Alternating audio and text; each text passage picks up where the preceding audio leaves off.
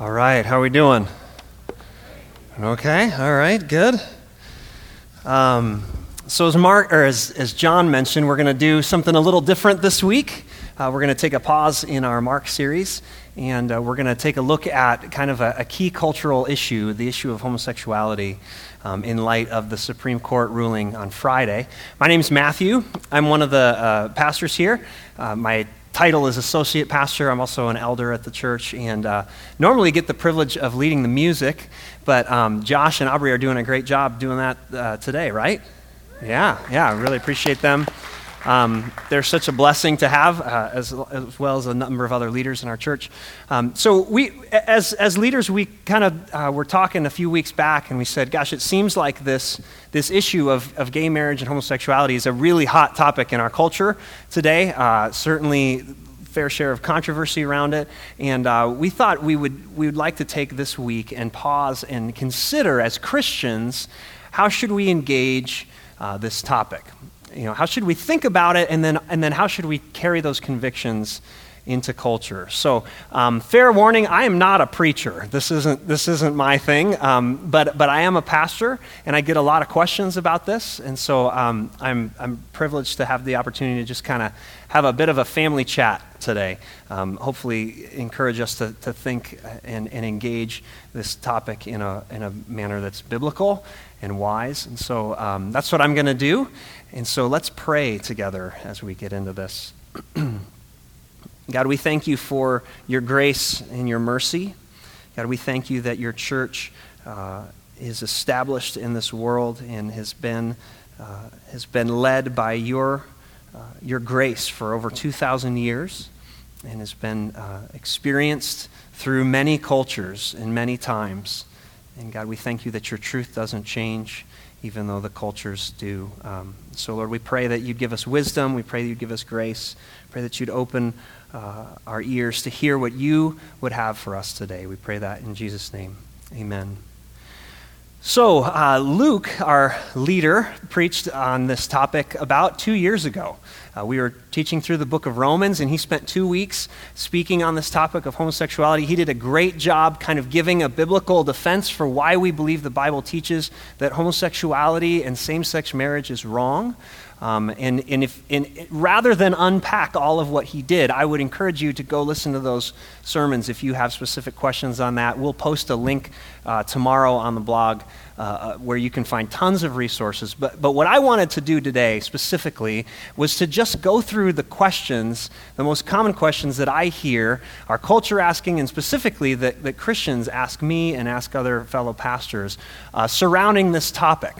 Okay, and there's a lot of tension in this room, maybe, and certainly in this topic right now culturally. So I want us all to just take a deep breath, remind ourselves that Jesus is on his throne, that he is good, that he loves us, and he actually grows us through tension and difficulty and even suffering.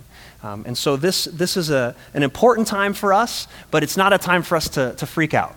It's a time for us to stop and examine what God would have us to examine and move forward. So I'm going to just dive in. These are questions, no particular order, but I hope that it's helpful for you today. So first question that we've seen, people are asking, is this really a big issue? How important is this? Okay, so we have one group of people that seem to say, this is no big deal, right? Sin's been in the world forever, and there's sinners all over the place. We're numbered among them. Why are we making such a big deal about homosexuality? There's another group that says, the sky is falling, right? Like, oh my goodness, the world's ending. We've gone down a path that's going to plunge us into hell, and everything's ending. And depending on who you listen to and what you read and what you watch, you might be on either side or both of those lines. And so from our perspective as a church, we do feel like this is an important issue, but it's not the biggest issue. Okay, it's an important issue, but it's not the biggest issue. Why is it an important issue? Well, because it's a distortion of God's good creation. The world was created by a good and gracious and loving God, and he created it a certain way based on his character and based on his desire to share his goodness with his people. And homosexuality, along with many other sins, but this sin in particular, is called out by the Apostle Paul in Romans 1 as a deviation or a distortion or a twisting of God's good plan. It's also a reversal of the foundational institution that God designed to watch over and protect and care for humans. Okay, so we are born into families. That's God's design and purpose. And he designed those families to have a mother and a father so that a little boy and a little girl could grow up and know what it means to be a man and what it means to be a woman and what it means to love one another and love your spouse. And so there's some foundational things that are deconstructed when we embrace as a society homosexual marriage. And that grieves us as Christians because we love people, we love this world, and we want to see people flourish and grow. It also grieves us because homosexuality distorts the character of God. It further veils the reality of who God is and what he's done. God, throughout creation, reveals himself in the pattern of what was made. So we learn some key things about God in heterosexual marriage. We learn things about the reality that the Trinity, God, is a triune God. He's existed forever in perfect unity, and yet there's diversity in God. There's community in God. Father, Son, and Holy Spirit are not the same thing. They are each distinct, and yet they're united in one. And God created man in his image in that unity and diversity. And so marriage is the coming together of two complementary others. Not two sames, but two others. And that is a picture of God himself. And so when that picture is distorted, we grieve because it's a distortion of who God is. So it is important. And then finally, it's important because as the Apostle Paul says in the book of Romans, homosexuality is a indication when the culture embraces this and when people come alongside and give approval to something that's a distortion of God's good plan, it's an indication that God is allowing us to experience judgment. And that is a scary word. And that's a word that I said that last service and a few people stood up and left. And I totally understand that. And so hear my heart here. It's not to say that people who struggle with same-sex attraction are any worse of sinners than anyone else. But when we move away from God's good plan for the blessing of his creation, God at some point, Romans 1 says, at times will step back and say, fine, have it your way. And that's a scary thing. It's not something that Christians need to fear because Jesus Christ is on his throne. We can breathe today just like we could breathe on Thursday. But it's scary and sad because we love people. And God loves his creation. And when we see things that will hurt people and hurt the future of a society or a culture, it grieves us. And so it's serious because of love, not because of fear. And that's a big point I want to make today, and I want to help us understand. As Christians, we don't have to be afraid. And I don't know if you know this, but this is a little tip. News organizations, they want you to be afraid. That's how they get you to watch. And authors, that's how they sell books. And speakers, that's how they get you to listen. We don't need to be afraid, okay? We do need to love our neighbor. And when we see something that's hurting our neighbor and hurting our world, it grieves our hearts. So next question I want to look at, what does love even mean? Okay, I've used this term a few times, love. We're called to love. We are grieved because of love. What does love even mean? Well, the scriptures give us a great picture of love, and the most condensed and comprehensive view or picture of love is in the person of Jesus himself. And so God, as manifested in God the Son, Jesus Christ, is a God who defines love for us. So love primarily is self-sacrificing, and it gives itself for the benefit and blessing of the object of its affection. Okay? So this is the pattern that God follows throughout Scripture. He gives generously of himself in self-sacrifice for the benefit and blessing of the object of his affection. That's what love is. It's not just kindness, although there's an element of that. It's not just care and concern and acceptance, although there's some of that in there. But it is the desiring and the working toward the benefit and the blessing of the object of its affection. We see this all throughout the Scriptures. And just one quick note on this. Love is a lot deeper. God's love is a lot deeper than many of us think. And the way you can know, if you understand God's love rightly is look at the way that you show love. And if any of you are parents, you can hopefully identify with me when I say there's an end sometimes to my ability to show love in a perfect way to my kids. It's oftentimes more conditional than I would want. It's oftentimes more selfish than is truly would be truly accurate and reflective of love. But God's love isn't like that. It's enduring, it's gracious, it's compassionate, and it's filled with truth. So next question here. How can I truly love gay people? Okay, so we define love as pursuing the benefit and blessing of the object of its affection. And if I'm called, as Jesus says, to love my neighbor as myself, it's the greatest commandment, right? Love God with all that we have and love our neighbor as ourselves. How can I, as a Christian, love my gay neighbor? And I use that term in general terms.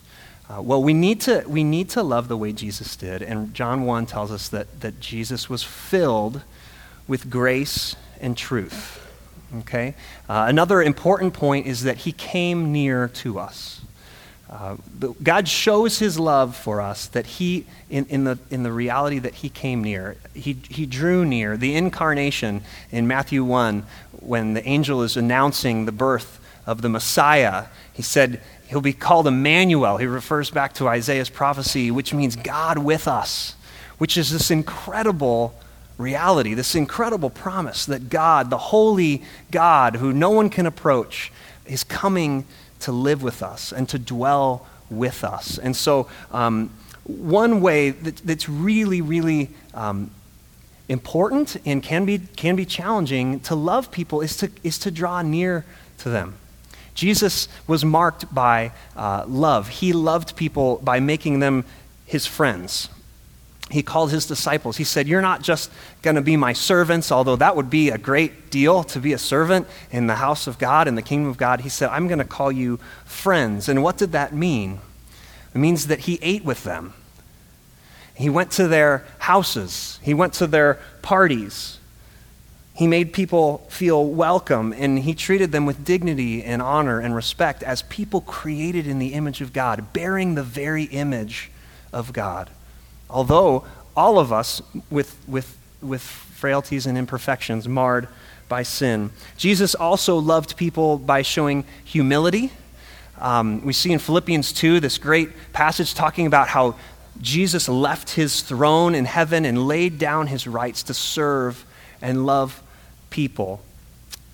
We see it in his care and his compassion for others. 1 Peter 5 says to cast your anxieties on the Lord because he cares for you. He cares deeply. He knows the number of hairs on your head. He knows your future and your past, and he's intimately acquainted with all of your ways. He knows the thoughts you're gonna have before you have them, and he cares. Romans 2 says it's God's kindness that leads us to repentance. And so Jesus is the perfect embodiment of the kindness of God. Jesus took time to spend with people, to get to know them, and he gave freely of his resources. He died with no home, very little money, very few possessions. He gave it all away in love. And his love was genuine. It's not something that can be faked. It's not a love with words only, but it's a love in word and deed. And so a huge way you can love your gay neighbor is by loving and living the way Jesus lived. Another thing that Jesus did that was challenging is that he was extremely honest with people. He loved them enough to tell them what would lead to blessing and what would lead to suffering and pain. He loved them enough to say, there's one way to God, and it's through me. And there's this wide path that many people are going down that leads to destruction. And there's this narrow path that I'm willing to walk with you on and help you on. And that's the path that leads to life. And it wouldn't be loving for me to let you go down this path. And so he was honest with people.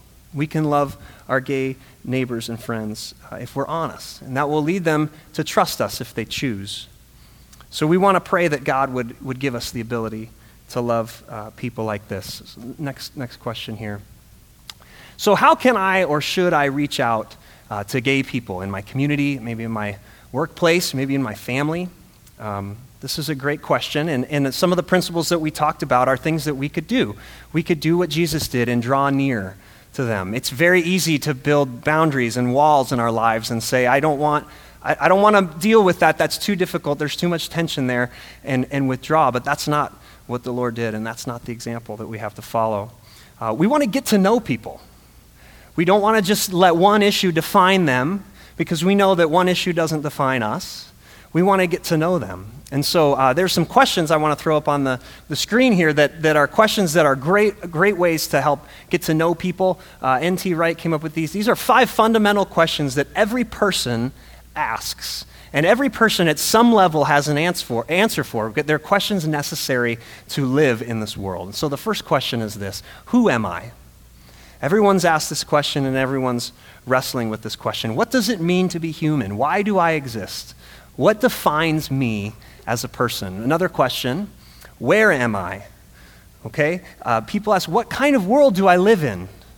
What's going on? Where are things headed? What's its purpose? Why is it here? There's lots of different views on that, and this is a great way to get to know people by asking this question. Next question: what's wrong with the world? Everyone experiences pain. Everyone experiences suffering. Everyone knows there's something wrong. What's wrong with the world? What do you believe is the cause of the problems and the pain that we experience in our world? Next: what's the remedy? This is a great question to ask people. What do you believe will fix the brokenness that we see around us? And we as Christians have definitive answers for these questions. And lastly, what time is it? And that seems like a funny question. You're not asking if they have a watch.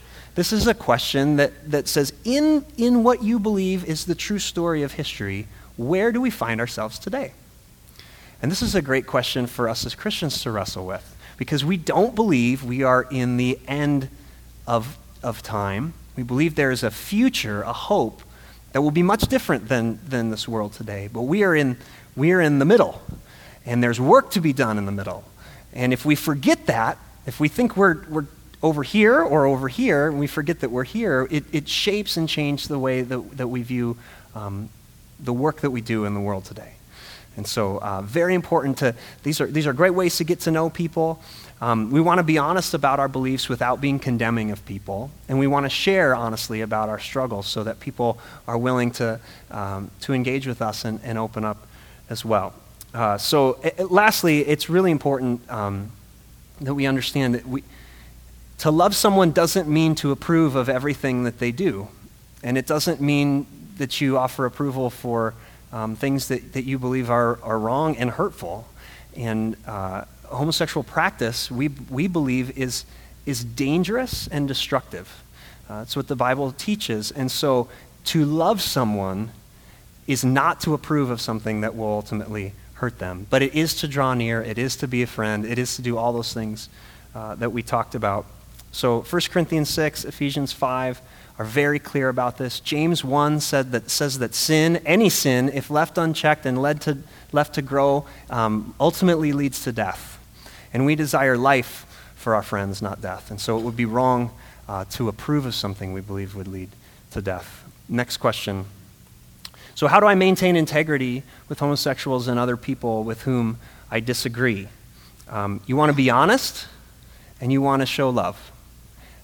And you want to draw near to them and show that you actually care. You're not just trying to make a point. You want to make a difference. You actually care about who they are.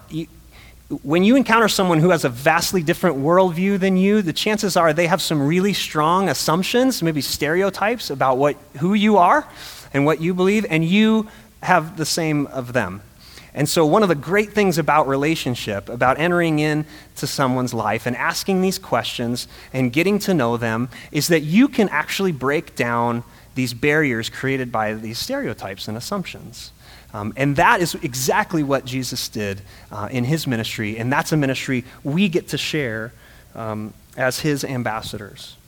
And so we can be filled with grace and truth, and we can be honest. When we confront things we disagree with, we can be honest about our struggles. So a great way to maintain integrity is to not give a higher view of yourself than is accurate.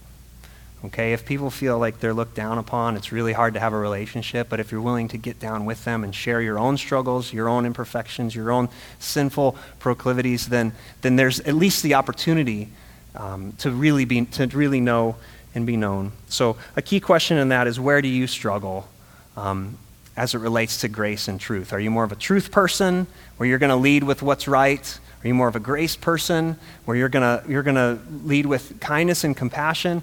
We need both to represent Jesus well.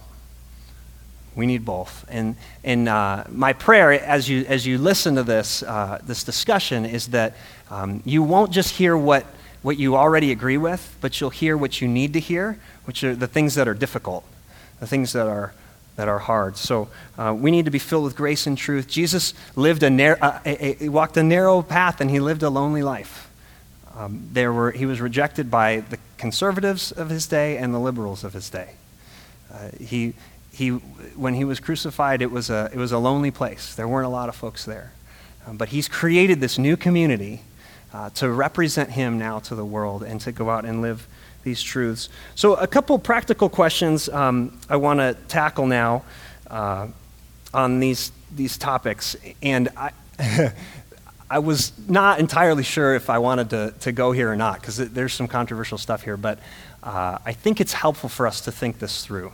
So we're going to do that. So the next question, and this is something that I've had asked me several times, is, should I attend a gay wedding? How many of you have heard that question, wrestled with that question, had an opinion on that question? Okay, not a ton. It probably, as this ruling is worked out, we may or may not have more opportunities to try to think through this. And I've had people speculate and even offer up what they felt was the church's view on this. To my knowledge, we haven't taken a specific view. So I kind of want to share that with you right now. The answer to this question, as I've talked to our pastors and our elders, is maybe. Okay? The answer is maybe. And it's the same answer to the kind of the parallel question, should I serve at a gay wedding? Which is, I'm going to blend these two together. There's reasons to go and reasons not to go. Now, I'll say this, as a pastoral team, we will not officiate a gay wedding, because that would be approving of something and participating directly in something that we believe will lead to destruction in someone's life, not blessing. So we will not participate in actually officiating the ceremony or blessing that union. But there are reasons you may want to attend. Those reasons might include your desire to prove your enduring love and commitment to someone. That a decision that they make isn't going to just separate you from their life in terms of your friendship. That may be a reason to attend. It may be a reason to attend, maybe to acknowledge a lasting bond. You may have a family member, a son, a daughter, a mother, a father, a brother, a sister who is getting married, and you may attend to acknowledge that you are still their sibling, or you are still their parent, you're still their child. That may be a reason to go. A reason to attend may be to give you a platform and opportunity to share the goodness and love of Jesus with them. It's difficult to do that if you don't have a relationship with them, and you may decide through prayer and seeking the Lord and seeking wise counsel that to go would actually give you an opportunity to have greater discussion and better kind of proximity to their life. There also may be some reasons not to attend. You may not want to give approval of what's going on, and so that would be a reason not to attend. You may not want to condone something that's harmful or destructive, if you believe, as we do, that homosexual marriage is not God's plan and it's not his good and perfect purpose for our lives, then you may not want to participate in that, and you may want to withdraw. You may not want to reinforce a false worldview. There's a story that someone's believing when they go down this road, when they make these decisions, and you may say, I can't be a party to that. I can't support that, and so you may decide to not attend. But ultimately, we believe this is an issue of conscience. This is something that we need to think through and pray through deeply, and we need to think with the right goals in mind.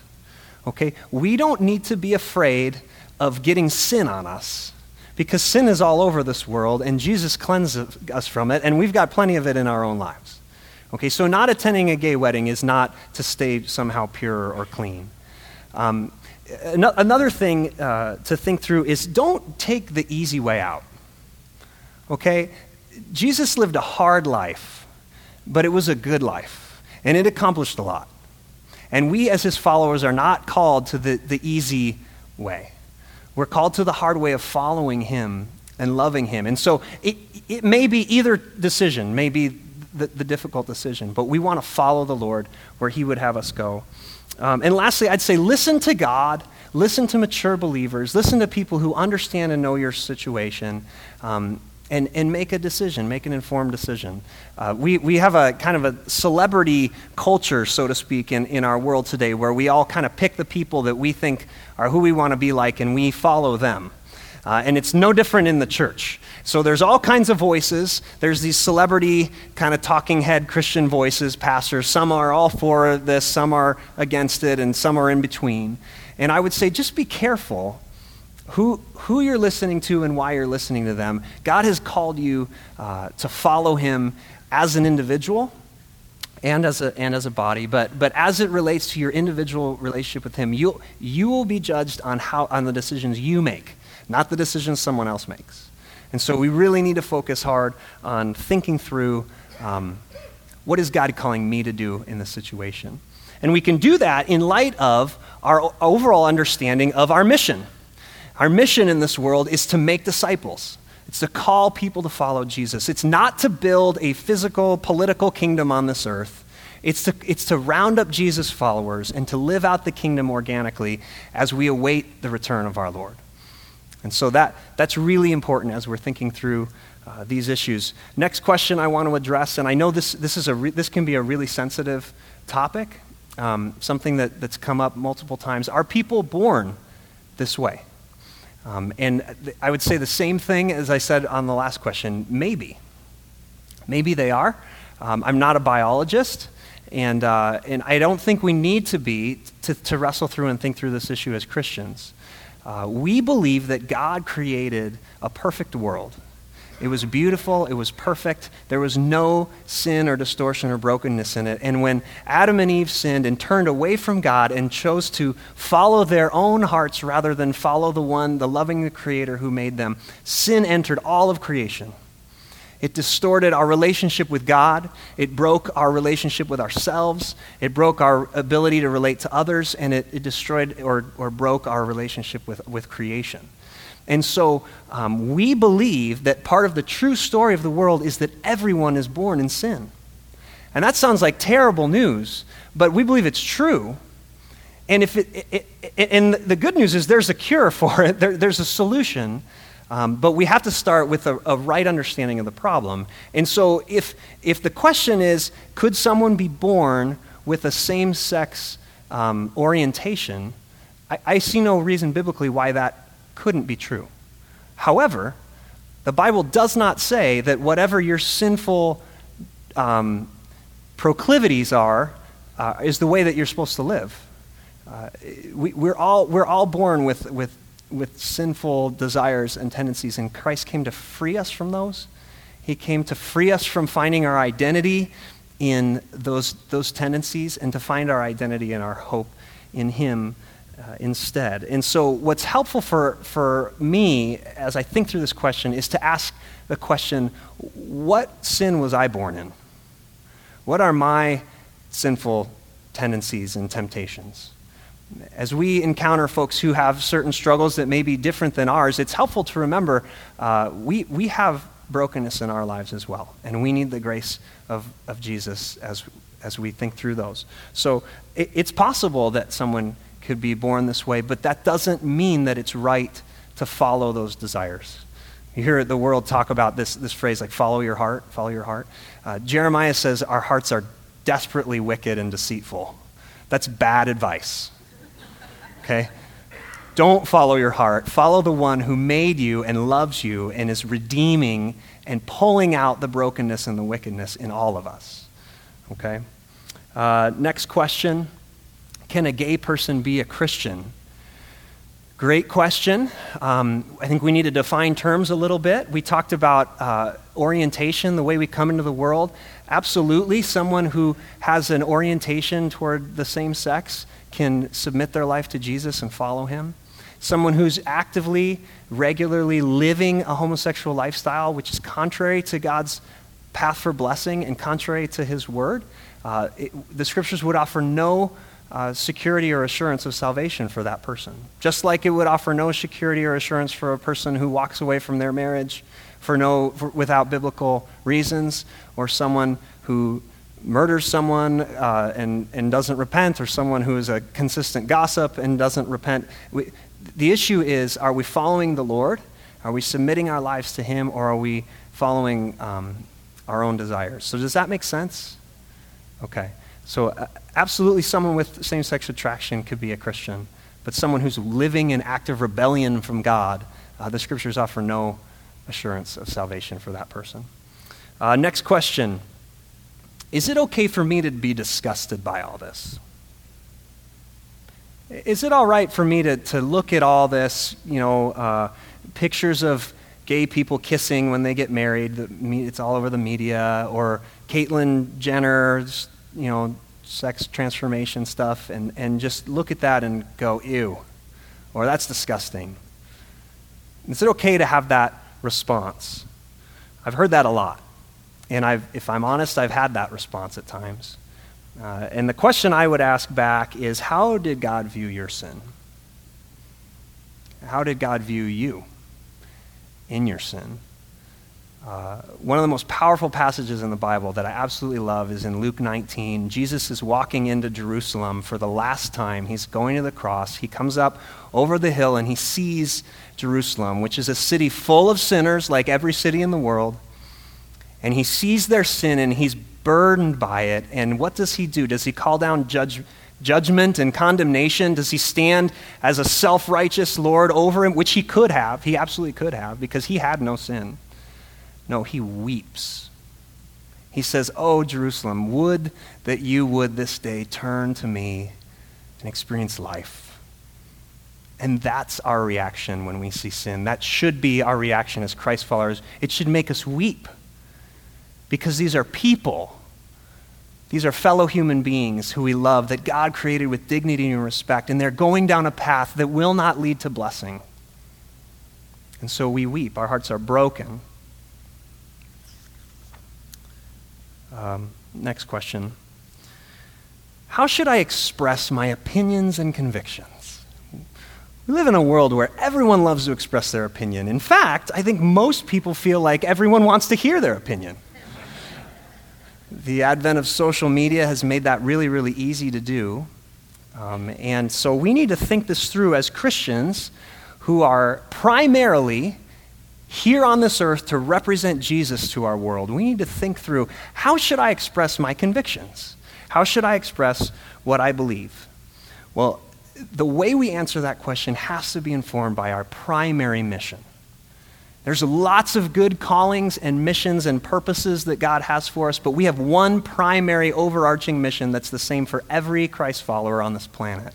And that mission is to make disciples, make followers of Jesus. And Jesus showed us how to do that. We've talked about that already. He drew near to people. He was gracious and compassionate and full of truth in their lives. That is our primary mission. And if we can't get close enough to help people see the reality of who Jesus is and what he's done for them, then that's a problem. And I would submit that a lot of things that are linked to and liked and posted on Facebook probably build more walls than they do bridges. So we need to think long and hard.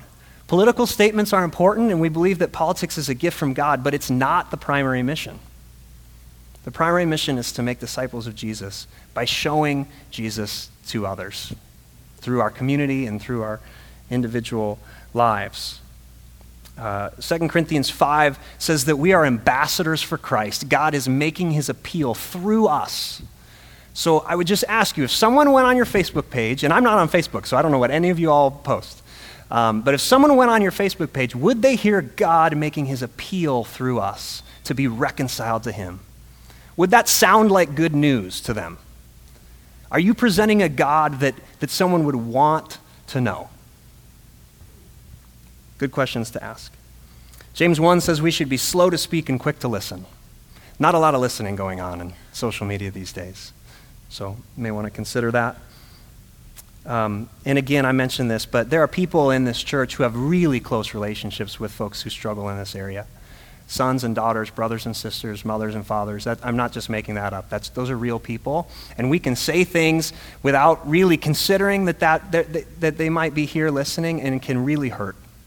So we need to be very careful what we say. Next question.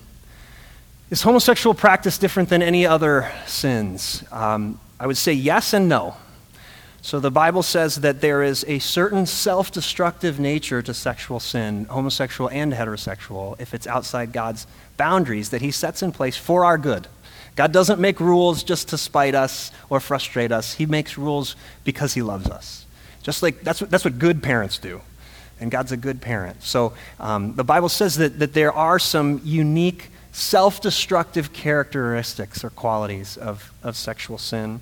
One of the things that makes homosexual practice so challenging for our neighbors that don't embrace the Lord is that it's so closely tied with identity. And it's very hard to renounce something if you're told that's who you are. Okay? That's why we have to embrace a biblical worldview, which tells us our identity is, apart from Christ, we are in sin. We're desperately needy, and in Christ we are a new creation, no longer defined by our desires, no longer defined by our sinful tendencies, but we're defined by Christ. And so it's different in that sense. It's very difficult to come out of the homosexual community because it's a very tight community. And so there's danger there. So it's different than other sins in that way. And it's a distortion of God's image, the very image of God, which is significant. And so it is different in that way. However, it's not different in many other ways. It doesn't seem to be elevated in Scripture as one of the worst sins. God calls people out on pride a whole lot more than he mentions homosexuality. There are many sins that are listed out in addition to the sin of homosexuality, which lead to death and which require the gracious forgiveness of God. I guess the last thing I'd say is when you read Proverbs 6, where God talks about the things he really, really hates, self-righteousness, arrogance, haughty eyes, boastfulness, those are things that make the list. This sin didn't. So I'm not saying it's not important, I just said it was. But it's not the most important. And actually there's things that we all struggle with that are more of a challenge, maybe biblically speaking, that we can work on. A couple more questions here. Next one. How do I confront other Christians about rudeness and unkindness if you experience this, especially if you have loved ones who struggle with homosexuality? You can get very angry. There might be a lot of tension in your heart as we have this conversation. The way to confront Christians is the same way you should confront others in your life, with grace and truth, just like Jesus did. So draw near to listen, draw near in relationship, draw near to make a difference, not a point, and be filled with grace and truth. Lastly, what's my gay friend's primary issue? There are a lot of issues. There's a lot of points being made out there. What's the primary issue? The primary issue is that they don't love and serve Jesus as their Lord and Savior. That's the primary issue. It's not their sexual orientation. That is not their primary issue, and so it shouldn't be our primary issue either. It's something we speak into. It's something we want to be honest about. But we want to love people the way Christ loved them. And we want to call them to follow a good and loving God who desires their blessing and promises life in his presence. So in conclusion, a couple things to think about here. What now for us? Go ahead. The first one, who defines your convictions? This is an important question. Who defines your convictions? Is it a celebrity person that you follow? Is it Fox News? Is it MSNBC? Is it a particular author or speaker or talk radio host? God's not going to judge them based on your convictions. He's going to judge you. And it's very important that the scriptures and your community of faith, your pastors, your church, and the wider church help you in those questions. Next question, what are you afraid of? Fear is such a dangerous thing in our world. It can make us do things that we otherwise wouldn't do. And so I want to remind us of the end of the story. We don't have to be afraid. Jesus will return and establish his kingdom. We're not trying to do that work right now. We're trying to live under his lordship and rule in a different culture, in a world that doesn't submit to his lordship. And we want to call people individually, one by one, to turn and follow him. You don't have to be afraid. God's in control. He's on the throne. You can love people without fear. Next question. Pray for boldness. If you're a grace person, but you don't do the truth thing well, pray for boldness. It's not loving to facilitate or approve of behavior that's ultimately going to lead to destruction. Pray for boldness. And then lastly, if you're a truth person and you don't do grace really well, pray for relationships, real relationships with gay people. Pray for real relationships that would allow you to get close enough to show not only the things that you do well, but the things that you do poorly. And how God's grace is working in your life and how needy you are. Pray for God to bring those opportunities. I've been really encouraged by folks who've been doing that. I think that honors the Lord. So we're out of time. I'm going to pray, and the band's going to come. John's going to come and lead us in communion. Let's pray. Lord Jesus, we love you, and as we just sung earlier, we want to be like you.